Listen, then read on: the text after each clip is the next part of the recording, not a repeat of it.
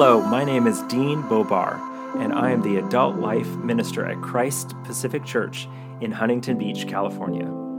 As a church, we are seeking to cultivate a vibrant community of faith, hope, and love that follows Jesus into the world so our neighbors may also experience God's goodness. You're listening to our Year in the Bible podcast. If you'd like to learn more about us or to subscribe to this podcast, visit us at cpchb.org. In October, we're heading towards the quote-unquote the end of the New Testament. This section of our Bible is sometimes overlooked, but is very important. Two major themes in all these books are faithfulness to Jesus amid persecution for faith and dealing with false teachings. For this week's podcast, we're covering Hebrews and James. Hebrews is about faithfulness to Jesus and the New Covenant, and James focuses on wise living as Jesus' followers. Let's get started with Hebrews. The author of Hebrews is unknown, but it appears that the audience is made up of Jewish Christians, hence the name Hebrews. These believers had one foot in Judaism and the other in Christianity. The whole book is framed in terms of contrasts between the Old and New Covenants, between the promise of the Old Testament people, stories, and institutions on the one hand, and their fulfillment in Christ and the New Covenant on the other hand. There's a tension here. While the Old Testament points and leads us to Jesus, Jesus and the New Covenant he inaugurated are superior to the Old Covenant. Thus we find the word better throughout the letter. Jesus is better than angels, better than Moses, better than the priestly line of Aaron, for example. These Jewish Christians were tempted to return to the seeming security and stability of the Jewish faith because they were being persecuted for their faith in Christ. The author, however, wants them to know and believe that this would be taking a step back to inferior ways of God. God had done and spoken something new in Christ, something climactic. Hebrews 1, verses 1 through 2 frames the perspective of the letter. These verses read, "Long ago, at many times and in many ways, God spoke to our fathers by the prophets, to the Jewish people by the Old Testament authors, that is. But in these last days, he has spoken to us by his Son, whom he appointed the heir of all things, through whom he also created the world." Yes, God had in fact spoken through the prophets, but God's final and climactic revelation and redemption come through Christ. The last days have arrived with the incarnation of Jesus in the New Testament, and will come to their completion when Jesus returns. To return to Judaism would be to ignore God's new work through Christ. The author moves back and forth between theological explanation of the superiority of Jesus and the New Covenant and practical exhortations in response to this superiority. It's important to emphasize that the book does not denigrate Jews or Judaism. Rather, the author's aim is to encourage them to look to Jesus, the author and perfecter of their faith, and to encourage faithfulness to Jesus amidst persecution by putting Jesus in the New Covenant in proper perspective. Let's now turn to the book of James. This book can be described as the Proverbs of the New Testament in a way. It is most likely the case that the author is James, the half-brother of Jesus.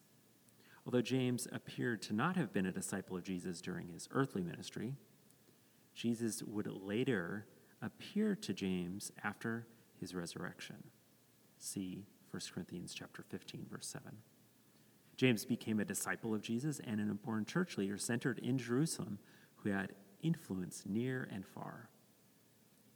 The audience for James seems to be a dispersed group of Jewish followers of Jesus, those whom James called the 12 tribes in the dispersion.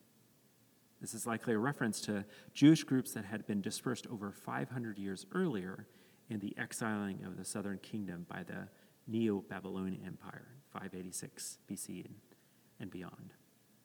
Generations later, these Jews had come to faith in Christ. James writes to them to foster spiritual maturity among these followers of Jesus. The book can best be described as a letter essay focused on the overarching theme of wise living as followers of Jesus. There are some features of a letter at the beginning of the book, but it resembles an essay that revolves around unpacking how Jesus' followers can live wisely in a broken world. It doesn't read like one of Paul's letters where there's a sustained argument over several chapters. Instead, the book cycles through different topics in the way a symphony might return to the same motifs. There are 3 sets of major themes that are covered throughout the book. First, trials and temptations. The audience seems to have been poor and was facing trials in terms of being persecuted by the rich and powerful, possibly among them. The temptations involved being friends with the world at the expense of friendship with God, the world being the culture, the systems that are against God. Second, poverty and prosperity. The audience was also struggling with poverty and the anger that came from injustices against them. In addition to this, James warned them about the spiritual dangers of putting one's trust and hope in prosperity, in their wealth. Finally, the themes of wisdom and words can be seen throughout the letter. The audience was encouraged to show their wisdom in the use of their words, especially focusing on glorifying God and building up others with what they say. We can see some of these themes, the themes of trials, wisdom, and maturity, come together, for example, in James chapter 1, verses 2 through 9. Count it all joy, my brothers, when you meet trials of various kinds. For you know that the testing of your faith produces steadfastness. And let steadfastness have its full effect, that you may be perfect and complete, lacking in nothing. If any of you lacks wisdom, let him ask God, who gives generously to all without reproach, and it will be given him. But let him ask in faith with no doubting, for the one who doubts is like a wave of the sea that is driven and tossed by the wind. For that person must not suppose that he will receive anything from the Lord. He is a double-minded man, unstable in all his ways.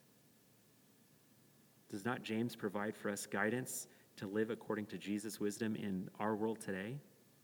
As we face trials of many kinds, we can let this wisdom frame our lives and point us to Jesus, our wise teacher and Lord.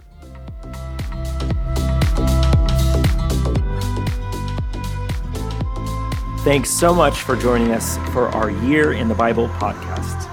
If you'd like to hear more about our Year in the Bible campaign, to subscribe, or learn how you can become engaged with us as a church, please visit us at cpchb.org.